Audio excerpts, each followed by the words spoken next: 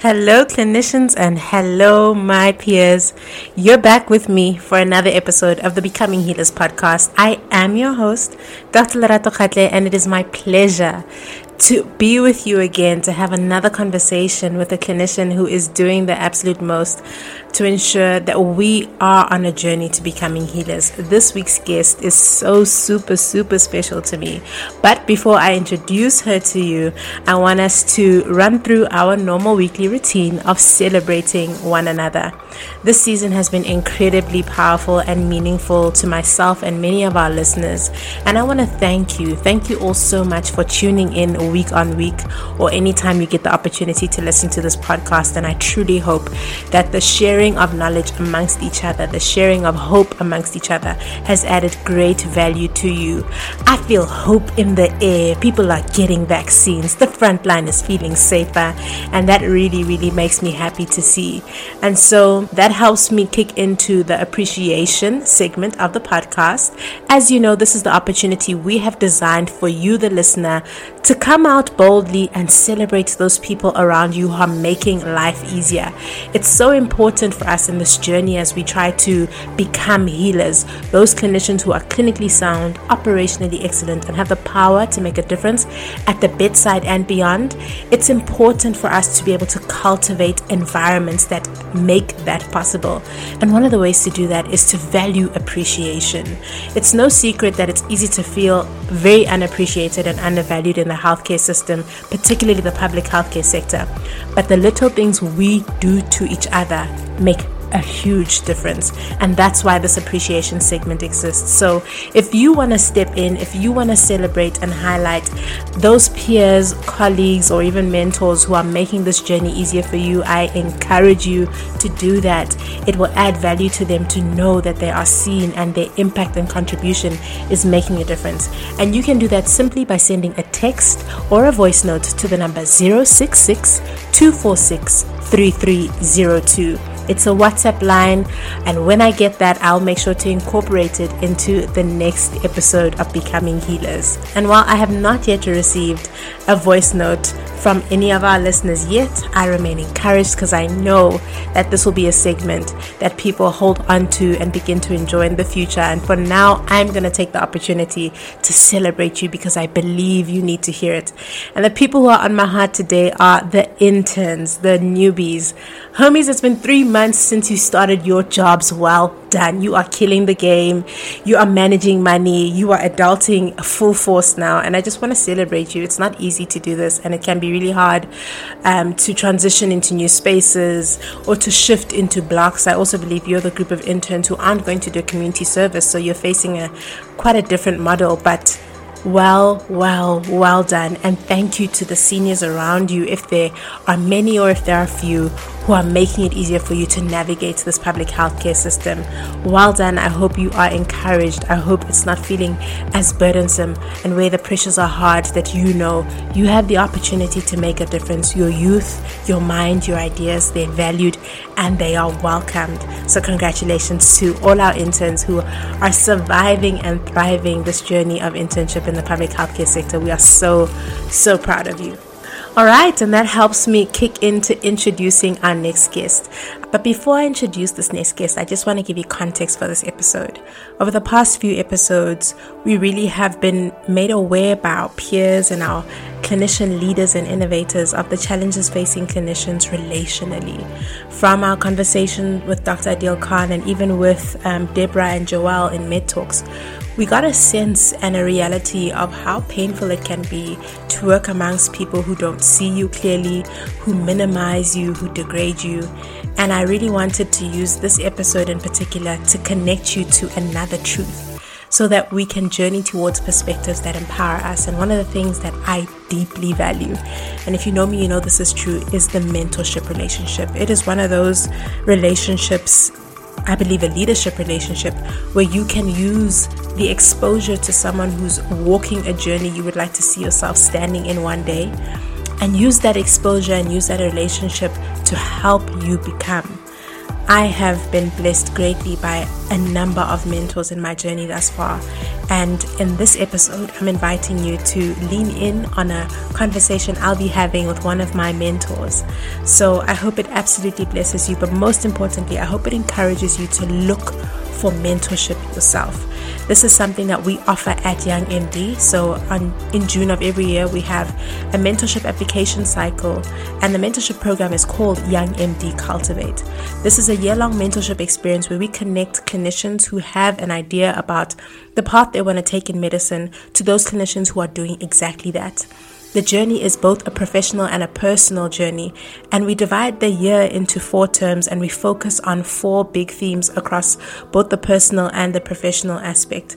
It's fully digitized, it's fully virtual, and currently we have 10 mentees working with 9 mentors across multiple disciplines to journey towards becoming the best version of themselves. So after you hear this episode, I hope that if you are encouraged or if you are interested in becoming a mentee under the Young MD program, you will apply in June. Everybody is welcome, from the 6th year medical student up to the registrar, and everybody's welcome to apply to be a mentor at any point in time in the year, as long as you can account for experience in a given field, though we do prioritize training specialists or those who can prove that they have some sort of speciality if it's not a clinical discipline. So I truly hope that this episode absolutely blesses you. And so, let's introduce our guest. Our next guest is no stranger to the Becoming Healers platform, nor the Young MD platform. She is family. And once we have the conversation, you'll hear through the questions I ask her why she's so special to me and to the Young MD family. Dr. Nomshato Afolayan is a boss, a mom, and a wife. That is what she is well known for. But here at the Young MD family, she is one of our founding mentors and a mentor to me, as well as many other people who cross her path. She is Dr. Mommy, and we love her because she mothers us in so many ways. And it is my distinct honor and pleasure to introduce you to her. She's currently a senior medical officer at OR Tambo Hospital in Johannesburg. Ladies and gentlemen, please help me welcome Dr. Nomshato Afolayan, aka Boss Mom Wife, aka Dr. Mommy. Welcome, Dr. Afolayan. Thank you so much for joining me on the podcast. This is an extremely special episode for me because you are more than just a mentor. You're a mentor who's become a friend, a confidant, and an accountability partner in life. So I appreciate the opportunity for people to listen to you and to lean in on our relationship as an opportunity to understand the depth that mentorship relationships, or the depth of value rather, that mentorship relationships can add into their life. So can you please just share with the audience why you value mentorship? Why is it that you choose to mentor people like myself? Hi, everybody. Mentorship for me, I think the reason why I resonate with it so well is it's something I always hope for myself. It's the one thing that was missing or that was not as apparent as I wished it was in my life. I'm sure people mentored us slowly, little bit by little bit in our whole journey, but I don't think anybody was actually intentional about it. And once I got an opportunity to do it for other people, once I think I met Maswime. Right now she's proud. Yes.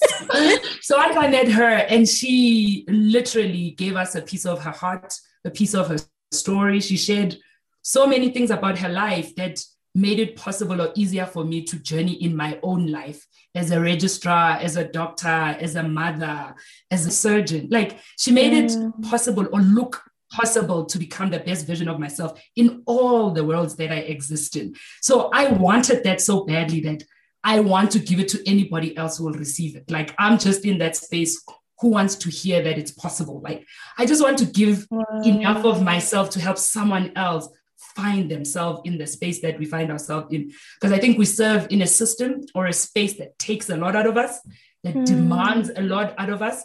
So a lot of us are not programmed or switched on to giving to those we serve with, not those we serve. So it's easy for me to give to patients. It's easy for me to give instructions to the nurse, to the OT, or whoever else is in my team. but it's not that easy, or it's not that part of our system to give to each other, to give to our juniors. Like, I don't know, we don't have that cultivative nature in some teaching institutions or in some relationships that we form as we work. So I've always been so hungry, and I talk a lot. So I mean, if you're not mentoring me, then, and I'm not mentoring anybody, then I have no reason to speak as much as I do, unless I'm speaking about clinical things. Come on, world. That is so special. I know for me, at least, like, you're not someone who just talks a lot. What you say adds such immense value. And I think you hit such a powerful nerve in me when you were just speaking about trying to get people who are hungry to be fed, and this idea of not having the capacity to feed each other. That's been a theme that I think has resonated in this season, and definitely a perspective I want to see crumble. You know, what does it look like for us to become, even if it's not in a mentorship relationship, those clinicians who have the capacity to see that they can give to somebody next to them, and it doesn't mean it's going to take from them. That is actually the place where an exchange happens, as opposed to at the bedside. You have to go back to Randy when you go there, Dr. Lampel. Like, hello, Dr. Motivation. Yes. If it does not come from inside of you, if there's no some self-care, some self-motivation, some self-effort, like, I think Randy speaks a lot about taking initiative about who you are, where you're going, what you want out of life. She's very much about, what are we doing here? Like, as an individual, personally. And until we as doctors, as clinicians, as people of the healthcare system, all the way down to the porter, don't have enough inside ourselves in a system that is ready to take, that is literally built to take, we're going to struggle. So you can't mentor if you don't know yourself. You can't give to the person next to you if you don't have. Or some of us, actually, I know I'm a feeder of humans, but that feeding of another feeds me the most. Like, I receive from that space more than the person that's taking from me, or that is being given from my capacity. So once I stop doing that, I know I switch off something inside of me that literally puts me on the mud. I remember you did stuck in the mud. Yes, like, I get stuck in my mud. So when I hold on to myself, when I can't give, when I can't be the light in the room, then I get stuck. So I think people need to be conscious about who they are, what is available inside of them. Other people are not talkative, but they have great strategies for studying. They have great strategies for managing a ward. They know a lot about interpersonal relationships and how to manage conflict. And so you don't have to be jolly and tip-top and all over the show, but everybody has something inside of them, big and small, that they can share with the person next to them. Patience and the colleague. I think the patient one, a lot of us went to school for the patient. So a lot of us will try our best to fit into the patient's needs, but we struggle with each other because everybody thinks you should bring your game for the patient, but we don't bring our game for each other. And I think if you know what I think they like to say, whatever your struggle is, that's your purpose. So I remember, as much as I was all over the show, I was happy, but I felt like nobody was interested in me as an individual. Like, nobody wanted to know, how am I doing? Like, unless you are my friend, like, people rarely ever asked, how are you? Like, oh, what are you up to? Like, what are you doing with your finances? Like, I think if it wasn't for my husband, I don't know where I would be today, because Miguel likes things. Miguel likes to spend. But my husband is just like, that pause, like, hey, girl, can we review that just a little bit, But I don't know if everybody has a great husband. I don't know if everybody has a great sister who stands by you. I don't know if everybody has a good family structure, meaning then I can be your big sister, given half the opportunity, And so it takes a lot of knowing myself so that I can be able to give to someone else. So I think that's the task for every healthcare professional. Find out what's inside of you that you can give to someone else without losing yourself. And I think that's where we start. And read Randy's book. I'm sure it's coming. Yeah, it's coming. Also yours, because you have so many quotables that you say. I lost what you just said now. But what you just said now, that last phrase, I'm gonna find it and I'm gonna review it in the end of the podcast, was deeply powerful. But I think even this idea of knowing yourself is a place that many junior doctors at least don't know how to do. For the most part, who they are has been the boffin, the academic who scored high marks. Then you get to med school and like that identity falls to pieces for the majority of us. There are some who keep it, but for the majority of us, you know, we struggle our way through med school. Then you come out and then you're nothing in the healthcare sector. And I say this because I remember so vividly, I was in Obs and Gynae at Rahima Musa when I told you what I wanted to do with Young MD. And I can't remember your exact words, but you made me feel like it was possible. You made me feel like if I don't do it, I'm like a liar. So I must show up in this world and do what I said I could do. But a lot of people seem to believe at least that the seniors above them won't have the time of day to see them or don't care enough to know them. What would you say to those people? Because even me in my own journey, I have found that that's a lie we tell ourselves. Most people genuinely wouldn't mind to step into your world and have the opportunity to contribute to your journey if you let them. I think what has resonated a lot in all the episodes that I have listened to, and you know I'm a religious listener, and I sit there in my car and I cry and I send the episode to everybody that I know, and I'm just like, guys, do you know what's happening in the world of medicine? It's a lie that we tell ourselves indeed, but I think the next generation of doctors is so brave. Like she or he is out there and hungry and thirsty. So she must ask for help. He or she must ask for help. Speak up. You just said the most important thing, the most real thing about mentorship. People are out there, they are ready, they are willing. They just don't have the capacity, especially in a space where it wasn't done for them. Especially in a space where you're overwhelmed, you're a family member, you're a partner as in a husband or a wife or a baby mama or a baby daddy or whatever. You are the surgeon, you are the student in your space. There is so much that a mentor at any given point is facing that sometimes it's not easy for them to think and look at this cute little one. Maybe she needs a word of encouragement.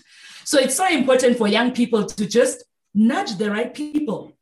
Stick around people who have light. Stick around people who have clinical acumen that you aspire to have, people who have ethical values that you are interested in, people who have religious, spiritual, whatever, like find the light in each and every person around you and tap into it. Ask the right questions.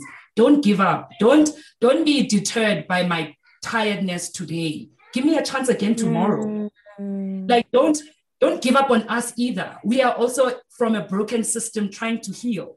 So work with us. Don't give up on us. Like, sometimes I meet young people and you can just see these people so excited to be here. They're so pumped.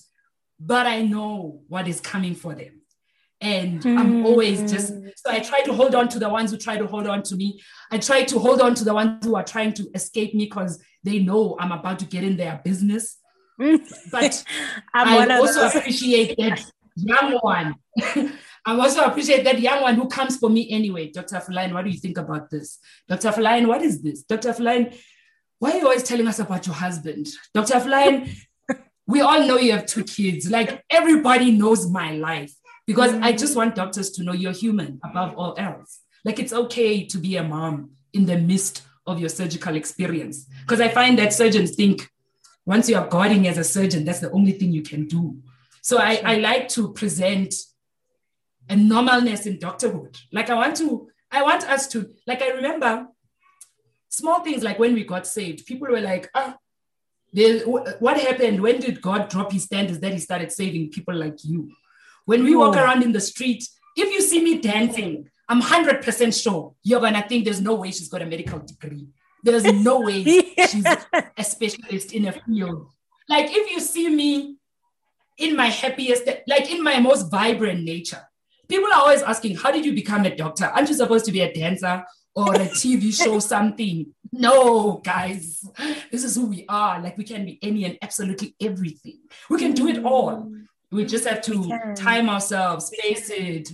like, I'm also learning how to be calm. Like, I'm literally amazed at myself daily. Like, wow, girl, you are that resilient.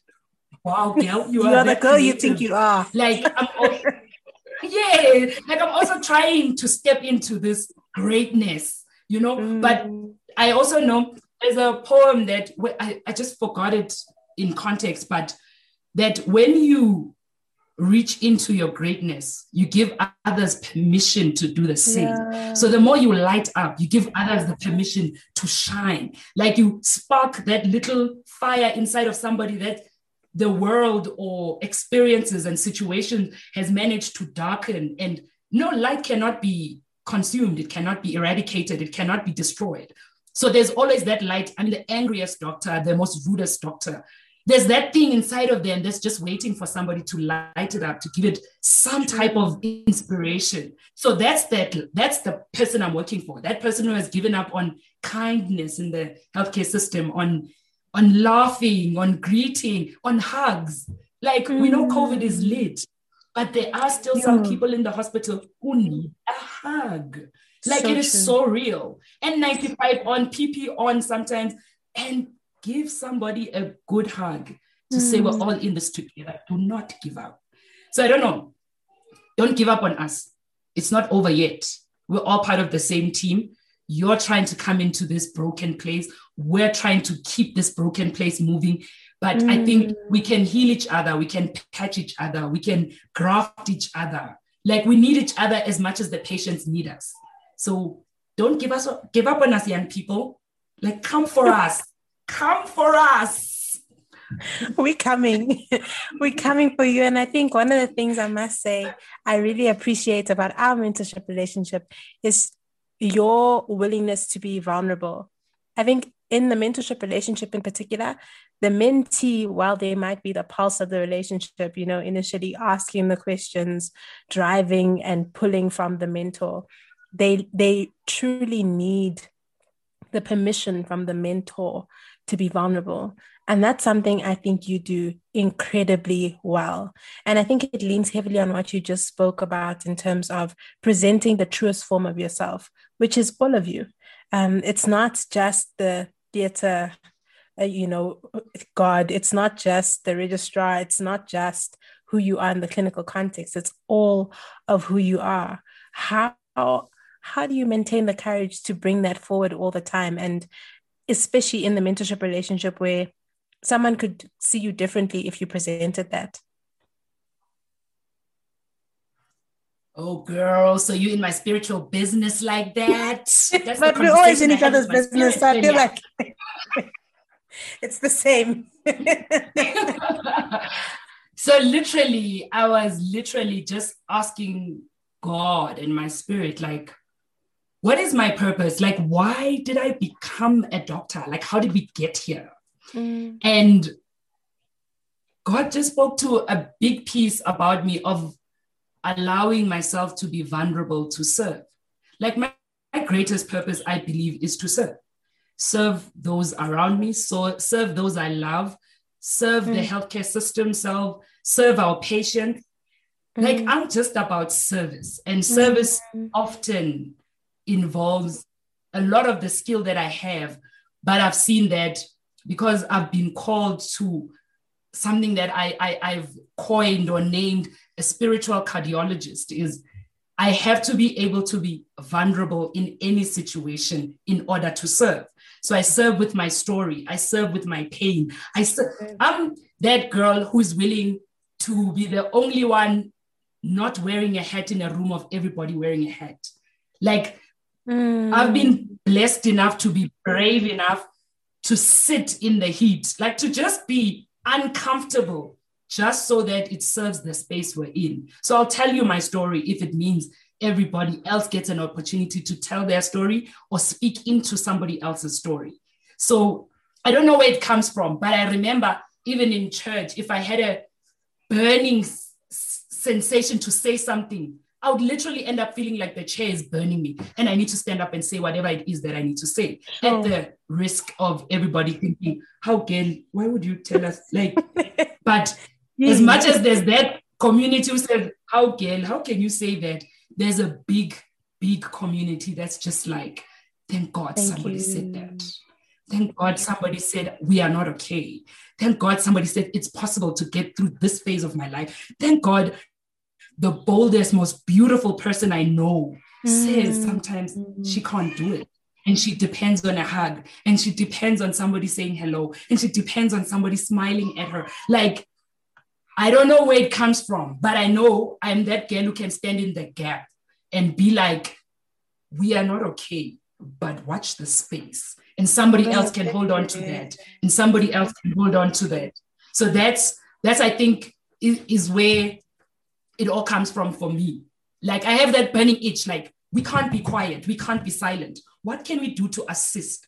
Like, when I listen to your podcasts, like, I want to run out of the car and save the world. Like, the interns know. Like, my sister recently sent me some tapping meditation thing that you do to calm yourself down in anxious situations. Yeah. Interns know about it today. Like, I remember when Randy shared, one of her interns had made a box of things to, when you're taking bloods for patients and whatsoever, organizing things. Interns will know about it the minute I just exist to give. Like, my purpose in life is to serve. It's a bittersweet relationship with the human race, but it's my relationship. So I just need to learn how to work with it daily and to give enough so that it gives back to me, but also like keep myself, the consciousness of the self becomes so extremely important. The self-care, the self-love, self-awareness. I think self-awareness feeds the care, feeds the love, feeds the functionality of the self. So, I mean, I remember when Randy actually spoke about self-care, self-love, self-awareness, I was just like, oh, girl, you're stepping in the river right now. And I think if you listen to the first episode of Young MD with me and Randy, it's like the same human at completely different poles, but coming for the same kind of love. Like, so me, like, it's always like I feed a lot off of her. She feeds a lot off of my energy and my perspective, I hope, I think. I think so too. And it somehow keeps everything running and rolling. So, I mean, the whole self-care, self-awareness thing has really woken me up to my own ability to serve and how to take care of myself. So I have constantly enough to give to others. Sure. I hope I answered your question. I think you more than answered my question. And it was such a blessing to listen to how convicted you are for a life of service. And I almost want to ask, as an extension, how do we make this legacy? Because one of the things I also see that's missing in our healthcare sector is it's easy for us all to build our own. So we can still, especially in South Africa, all fight to be the first of something, even if it's not in the sector at large, but in your context, you can still fight to be the first. But there's very little legacy building happening. How do we make sure that, the interns who you are around engaging with now have the capacity to become registrars and consultants who have this much fervor and fire? Because as we said, we work in a sector that can take from you. But how do we protect those parts of us that make us veterans of service until the end? I think a lot of it we have to humanize ourselves, de-God ourselves. Like, we must be willing to get off the pedestal too. Because I think, I mean, COVID alone dropped us off the pedestal and made us human. We started getting COVID as much as our patients. We started, unfortunately, losing loved ones, losing doctors, losing healthcare workers, losing the front line. Made us human again. I mean, COVID did a lot of things, but I think one of the things that if we don't say it out, we might miss it, is COVID humanized doctors and nurses and the whole healthcare system as a whole.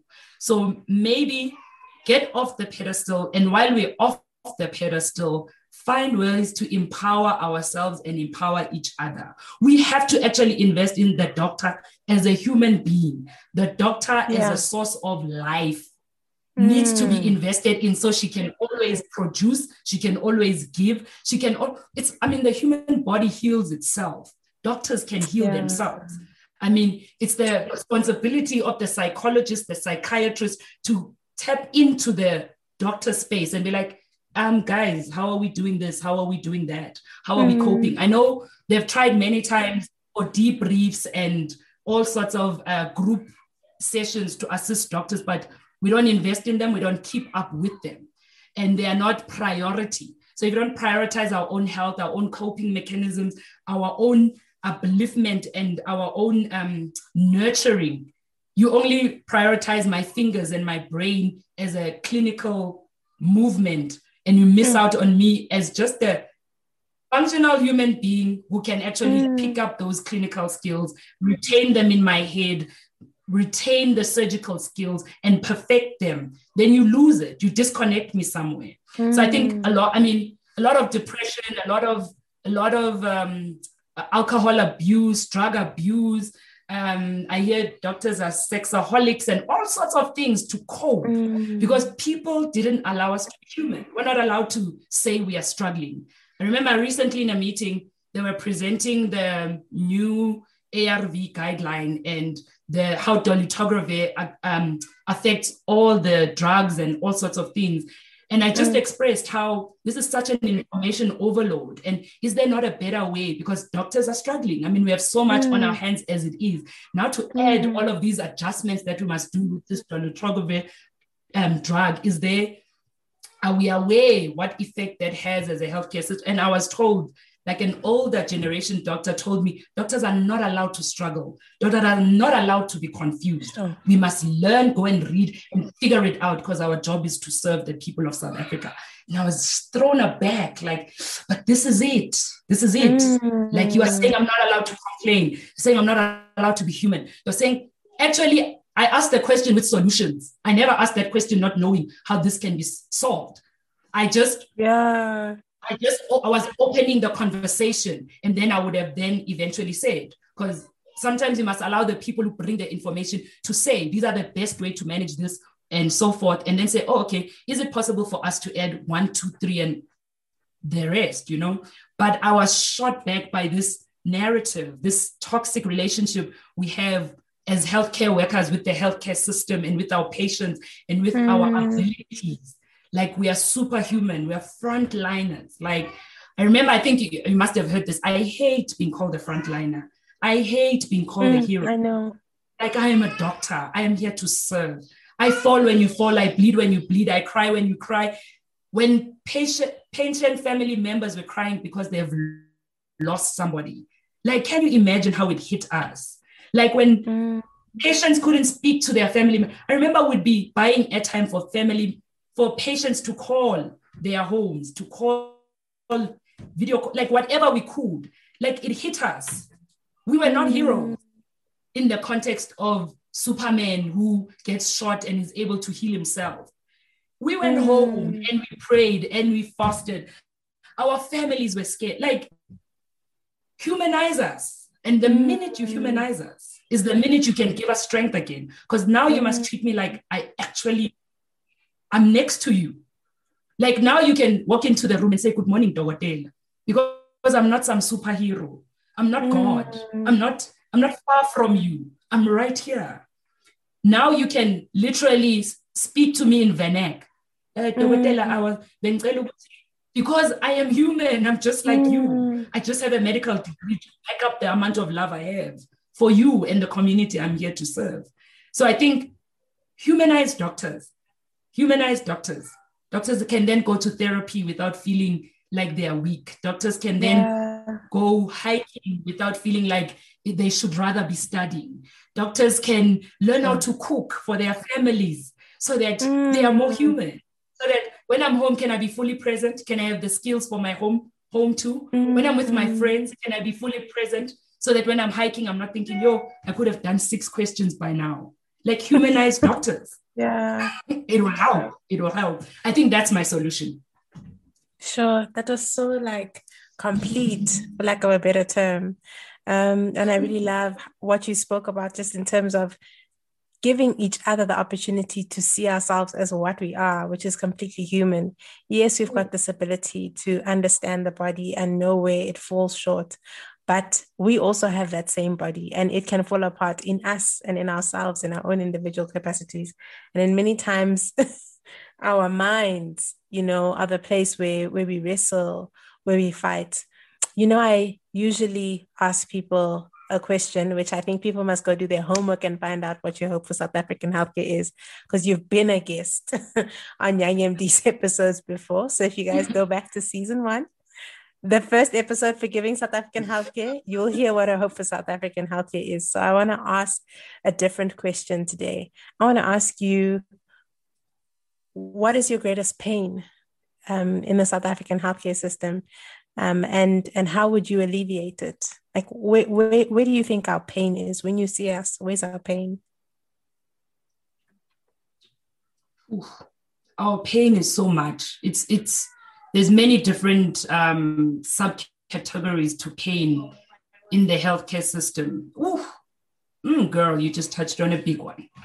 And it's also a tough question, because you also have to be very gentle about what you say, so that you never alienate one type of doctor.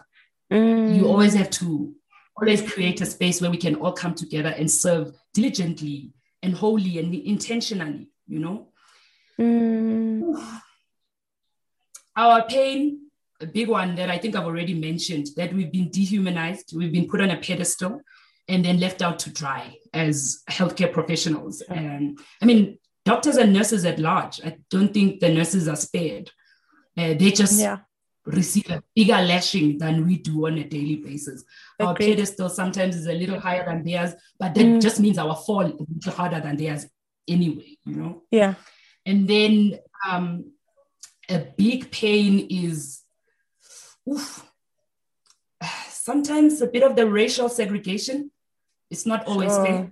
Maybe life is not fair, and I desire way too much for the world we live in, but sometimes the racial injustices are too obvious and they are continuing. And sometimes I think it's because there's a doctor who won't speak up for him or herself because they're not really sure where do they fit in. Like, we feel introduced to medicine like it was given to us. Yet, if you look back many, many years on our own culture, on our own existence as a people, we've only had medicine, True. We just need to be woke to who we are so that we can bring more to the game, so that we can exist a little bit better.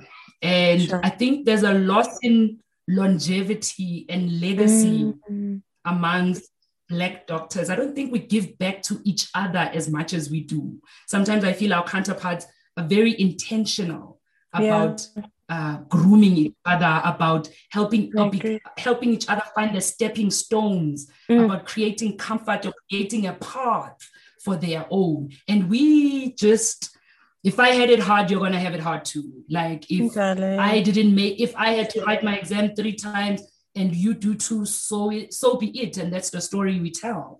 And I think a more united front would have been better, a less colorless front, there's a small thing that I've noticed where people don't make effort to say my name because it's difficult. And I've been trying to teach people how actually that on its own is demoralizing. As a young doctor, come in and someone refuses to say Dr. Afolayan, and then you want to ask me for a Christian name, or you want to ask me what can I call you that's a little bit easier.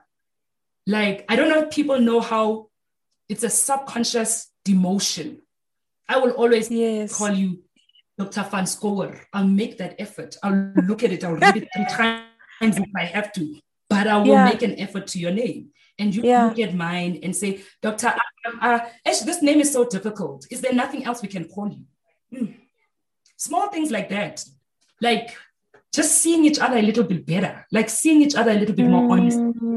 Like, being present in each other's journey. Like, it would be nice to see everybody be more intentional about understanding the cultures we live in.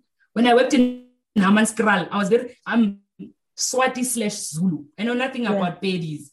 But when I was in Hammanskraal, I was within Mukel. You couldn't tell Mukel is a Zulu girl. You understand? So I think be intentional about the spaces you're in. Engage the people honestly and earnestly. Like, get to know the people you're serving diligently. Like, another big pain of mine is the lack of education of patients due to the overwhelmed doctor. And unfortunately, I don't think it's okay. We're overwhelmed, we're tired, we're overworked. But our patients need to be informed. Our patients need to be educated. You must draw for the patient if that's what you need to do for them to understand. True. You must call the sister to interpret for you if that's what we need to do to understand. Like, you cannot treat the patient like she's uneducated and she can't, or she cannot perceive beyond what you have gauged in your head. So you have to inform. Your patient cannot walk away and she doesn't know her viral load, yet you took it. It's unacceptable. Sure. So we have to also be fluid in information in medicine. Find ways to describe things that patients can understand a little better. Like, we have to be intentional educators daily. It's actually not even negotiable. It's not negotiable. So that's another big pain that I see. And the mental health of the doctor, Nkosi, I'm always so worried about it. I'm almost, like, I don't know, how do we, like, I want to rescue the doctor. I want to take him and her on holiday for a little bit, have a round table, kumbaya a little bit, tell us what you feel, what you're thinking, what would you like? I recently asked interns, how can we make this experience better for you? And all of them were like, it's a tough question. No one's ever asked us. It's never really mattered how anyone else can make it better for us.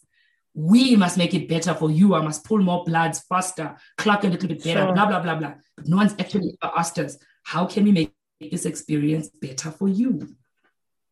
So those are the small things that I'm constantly grappling with. Like, I want to teach doctors how to love each other, like how to enjoy each other. Like, we spend so much of our time in the hospital together. Can we high five each other every once in a while? Can we share a story and laugh about it? Can we bump each other and dance in the corridors like, hey, who's about to have a good day? Like, can we just be happy at work? Like, you're here anyway. Like, you're here anyway. Yeah. Like, so those are the little bits and pieces that I pray for and I hold on to daily, and I try my best to be a better version of myself, of a doctor. Yeah. That's about it, somewhere around there. That was so powerful. And I truly asked the question because I think in this season where we're trying to define perspectives and unpack the perspectives we can hold on to, it's so important to correctly identify what's blocking those perspectives. And oftentimes looking at life with a veil of pain, or through the veil of pain, can make it very, very challenging to see hope. So hope won't mean much if we're not clear about where the pain is coming from and how to anesthetize it, for lack of a better term. So the second part of this question is, what is our power? What do you think we have that we don't even see we have as doctors? And after you say it, I'm going to tell them what your power is as a mentee who's watched you. The most powerful thing we have that we don't always get a chance to is the compassion. The part of us they don't allow us to be is the strongest part of us, the human part of me. I have seen patients that needed no pill, that needed no drip. They just needed somebody to hear them out and to actually see them in their pain or in their discomfort. I have prayed for patients because I had nothing else to offer. I have hugged patients. Like, I have been in a room where I have offered 100 rand for the woman who delivers. I am lying. It was 500 rand for the woman who delivers the first girl child on New Year's Day, because everyone knows I desired a daughter somehow. I have two sons which I love dearly. Please don't get me wrong. But the first girl child to be born, the mother was receiving 500 rand. The first boy child to be born was receiving 350 because I have boys. I need to. So just finding ways to create a happy. Yeah, no offense, guys. It's not a sexual thing. It's literally because I have two boys already. So like find like the compassion, the light, the joy. Like, can you walk into your ward and everybody sits up because Dr. Afolayan has arrived? Can the sisters be ready to serve you, to serve their patients because you have arrived with your light? I think that's our superpower that we don't tap into enough, because we walk in so hard, we walk in so defensive, we walk in so protected, because we serve in a place that can be very aggressive, that can be extremely litigative. So I mean, the litigation has everybody on an edge. So I mean, everybody's always up in arms, ready to protect themselves. Who didn't do the bloods? Who didn't do the X-ray? Why wasn't it report? Like, everybody's just ready to charge. But I think if you just relaxed and smiled a bit, like, everybody would do exactly what you wanted, exactly the way you wanted. Like, if we just served in a happier area, we'd serve a little better. So I think that's the superpower doctors don't use enough. A smile. I know of a great obstetrician who greets patients, and he will shake their hands, and he will be so interested in the patient. I remember as a registrar, sometimes we used to think, yo, this one's wasting a lot of valuable time. But there's so much value in what he did, because the patients were more relaxed. They will tell the patients things they didn't tell you when you were clocking them under pressure. They will tell him things that will help our management a little better. I mean, the family members will come and offer lots of information that makes the journey of treatment even better, even more holistic, even like humanism amongst the medical professional is so important. And it's that you can have as many clinical skills as you want, but you will not get me to consent if I do not trust you. You'll not get me to consent to the surgery that you are so good at if I do not trust you, if I cannot surrender my life, if I cannot relax in your presence, So if we created a more, maybe homely is a bad word, because it's not a home, it's a hospital, but a more hospitable, a more friendly environment for not only the patient, for the people you are working with. Because I mean, if you are shouting at the intern, degrading the registrar as your consultant, there's no way that patient is going to be comfortable in this home. If you're shouting at the nurses and the nurses are shouting in defense, like, there's this just aura and energy. Like, how do we expect to give health to our patients? We need healthier relationships with ourselves, with each other, with the allies that work with us in order to serve our patients better. So humanity is the superpower we don't use. Humanity is the superpower they don't teach us. Humanity is the superpower they don't encourage. Humanity, vulnerability. There's nothing harder than being vulnerable. It comes at a cost. The only thing is, you don't know, the cost is growth. The cost is openness. The cost is a healthy environment.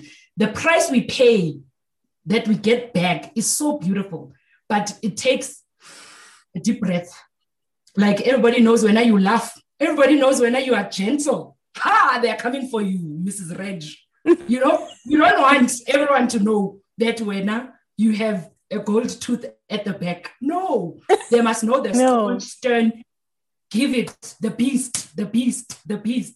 No, the gentle, the lady, the gentleman, the one who greets, the one who smiles, is the one who gets the most work done, because that's the one who heals the patient without even touching.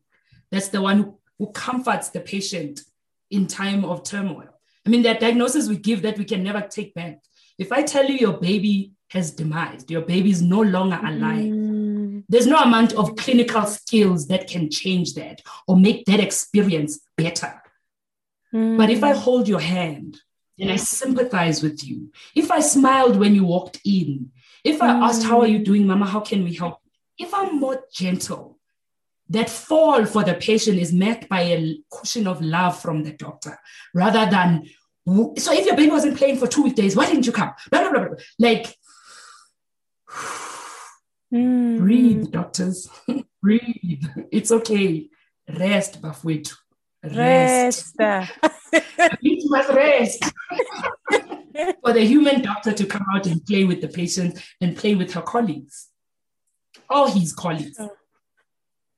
Sure, that was so, I have no words, because you also answered your own superpower that I was going to tell people, having been your mentee, what I think your superpower is. You told them, which is it's your humanity. I get this image of you.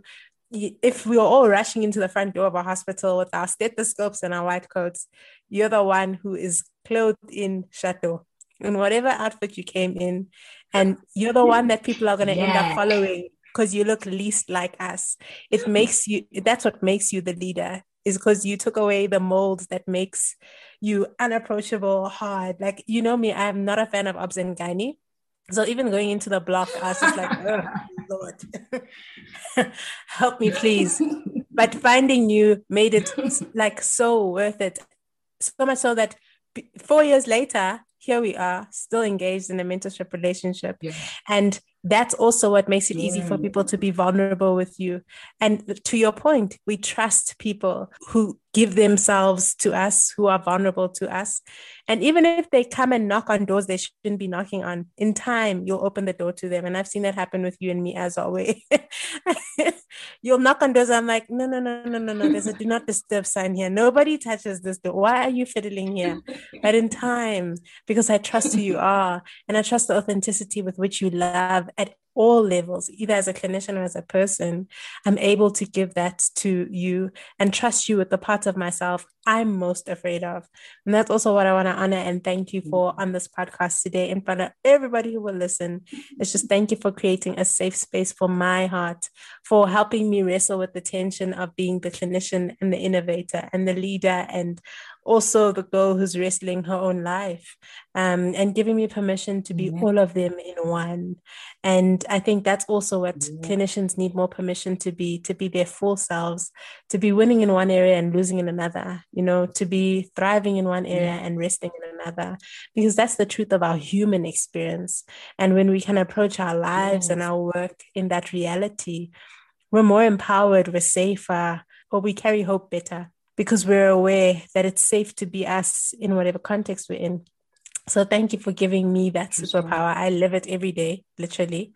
So we talk like every day.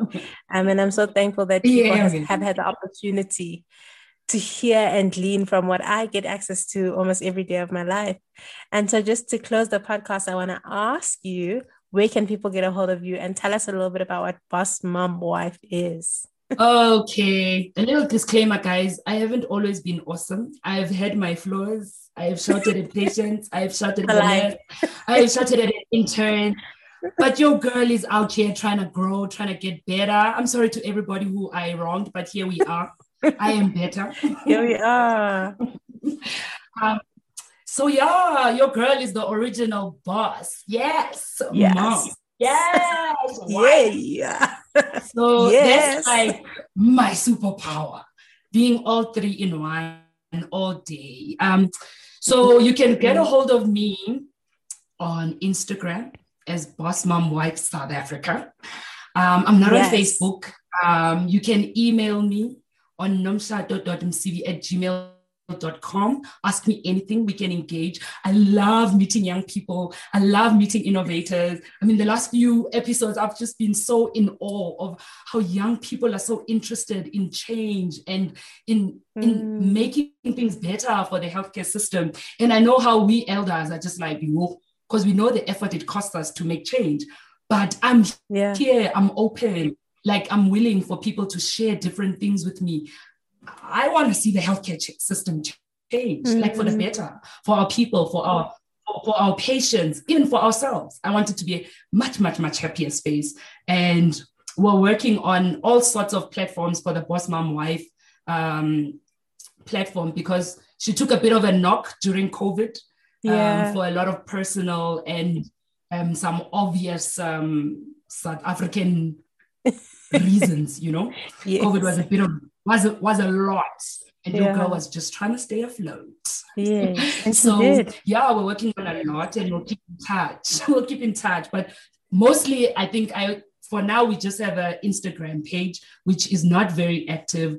But I see I'm being called out of my slumberland, and we will find the path. We will. Yes. And recently, my son coined a new phrase for me, where he put together how he sees me, and he calls me Dr. Mommy. And I just feel that's the legacy I want to leave behind.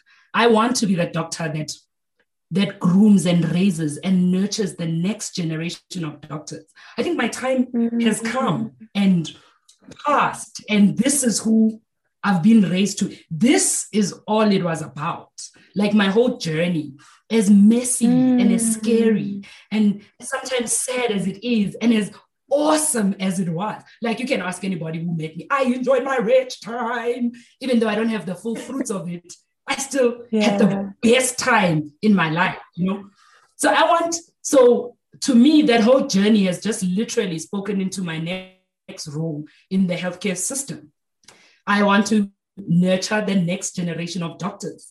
I want to create a space or create an environment where they are free to become, they are free to bring change, they are free to challenge us with respect, of course, and gently, you know? And we all work together to create the best kind of system for ourselves, for our patients. I want to I want to be part of the movement of humanizing the doctor. Like Dr. Mommy wants human doctors around her. Like that's the next phase of medicine. That's the next. You want to heal the healthcare system? You want healers to become healed. You need to humanize them. You can't heal gods. Yeah. You can't touch a god. So bring them down to earth and let's give them a couple of hugs and they should be all right. So yes, boss mom wife, she's the one. Dr. Mommy, she's absolutely the one. I don't know. I want to give off myself as best as I can, but retain enough of myself so that there's always something to give. Oh, man. Thank you. Thank you. Thank you. This was such an enriching conversation. I mean, for me, always being in your presence, being around you serves my soul in the most incredible ways. But I'm hopeful that the people who get to listen in on you also have been blessed by this. Thank you for your willingness to evolve, to not be stuck to a mold, to see us and to see our contribution and to tell us that like our dreams are valid. You genuinely are our mommy, and we run to you because you're a safe place for our souls. So thank you so much. Yeah. I also just want to say thank you to everybody you've managed to interview recently. I just want them to know they fired up my soul. They made it easier to become different in the healthcare system. They gave me hope. Like they gave me hope.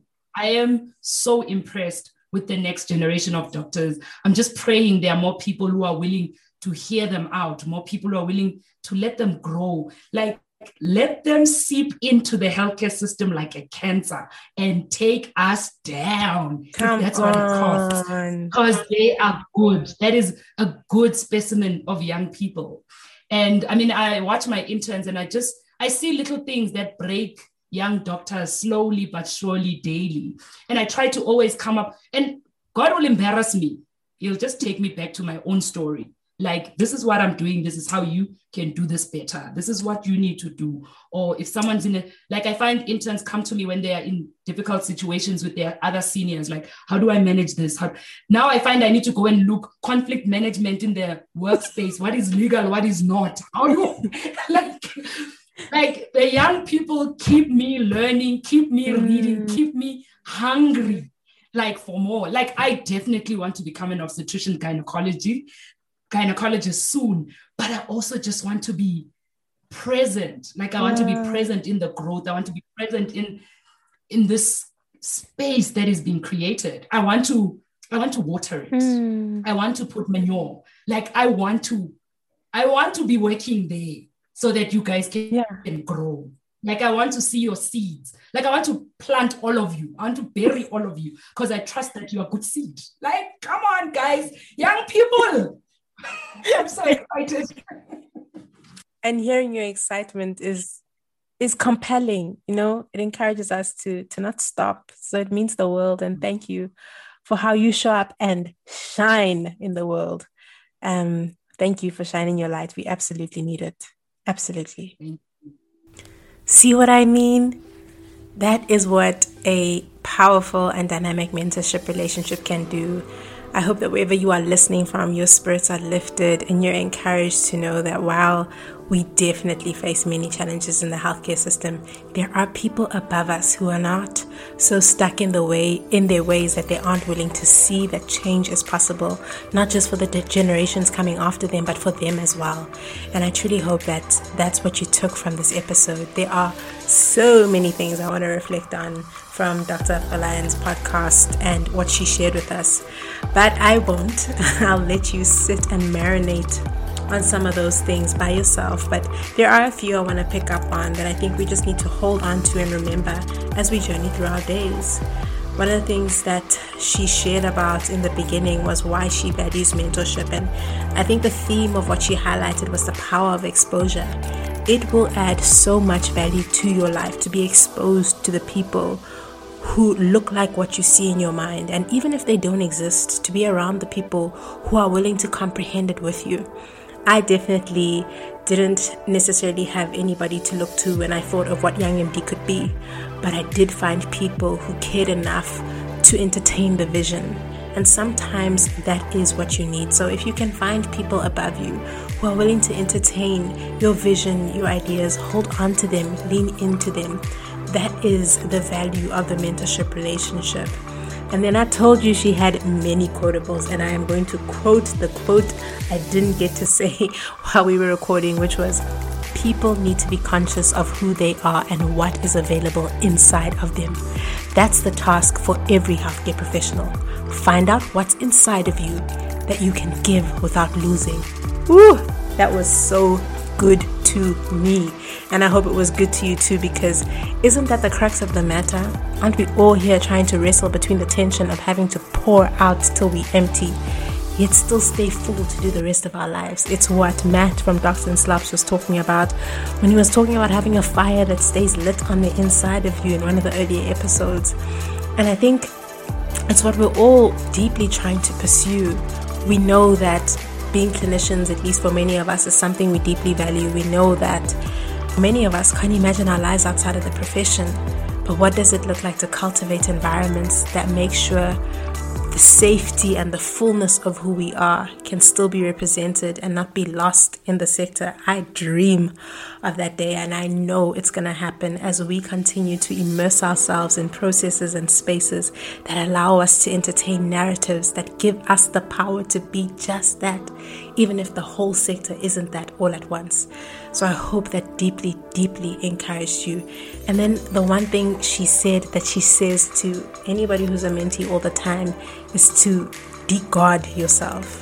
You know, that doctors need to be human again, that we need to step off the pedestal. And I don't think it applies just for doctors, but any healthcare worker. But I definitely think it sits largely in the doctor space, because we are the ones who carry the complex, which is hard to hear sometimes, but very true. I mean, we need to get off that pedestal, because that's the only opportunity we have to remain human. So when we step off the pedestal, when we give ourselves power in our vulnerability. Dr. Afolayan, when she spoke about some of the pains that she has about the healthcare sector and reflected on the power that we have, was humanity and how closely linked that is to compassion. What would it look like for you to navigate your life without that hard, stern complex that we believe is a shield that protects us or makes us less likely to be abused? But I think if we can gain the people skills we need to remain authentic and place boundaries that are real and easy for people to honor, then we won't need to maintain exteriors that make us look like gods, because we are people and we get to be people, and our power lives in our ability to remain authentic. So I loved what she said about removing yourself from the pedestal. I also think one of the most powerful things that does for us is it keeps us teachable. We're not fighting to reach the peak of knowledge or the peak of, when it's done and when we can say I've made it, but we're always looking to learn and search about what it looks like to add value to ourselves and how we can use that to pour into our environment. So many gems from this. And I also just hope that you saw the beauty of relationship. For those of you who are desiring that type of mentorship, like I said earlier on, the Young MD platform is available for that. Look out for applications in June. For those of you who have mentors, I hope you are appreciating them. I hope you are celebrating them. I hope you are reminding them of the value that they add in your life. And one of the most powerful things I've heard about the mentorship relationship is that it leans on the mentee's vulnerability. If you have a mentor and it's not going the way you hope, ask yourself how vulnerable you're being. Ask yourself if you're asking the right questions, because you can't pull from what you're not willing to expose is true about yourself, or is true that you are disappointed in or disgruntled by in the current context of who you are and what you're experiencing. So I hope that absolutely resonated with you. And so it is the second last time you will hear me do this in the season. Let us pray. As I was thinking about what to pray on and what to share with you about after this podcast, I really reflected on those people who can't see the value of mentorship because they've been too deeply wounded by the people who were supposed to care and protect them or nurture them in their seniority roles. I know that for many people that may be the story. It is intimidating to think of. It is scary to work through.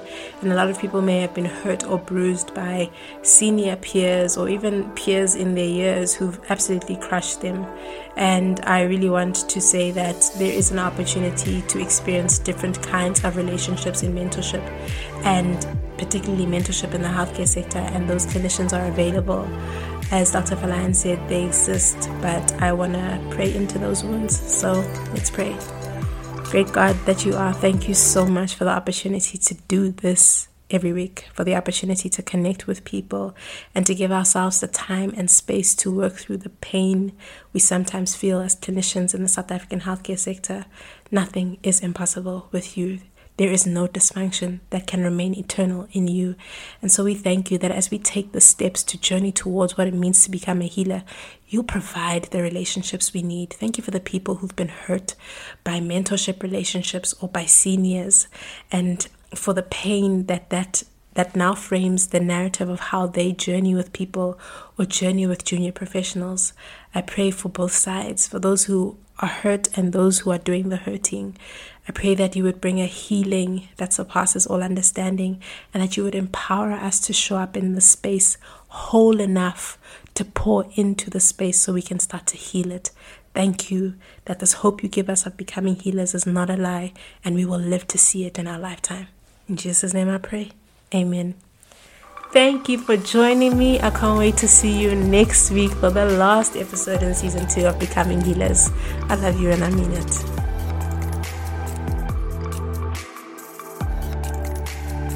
This podcast is proudly brought to you by YoungMD.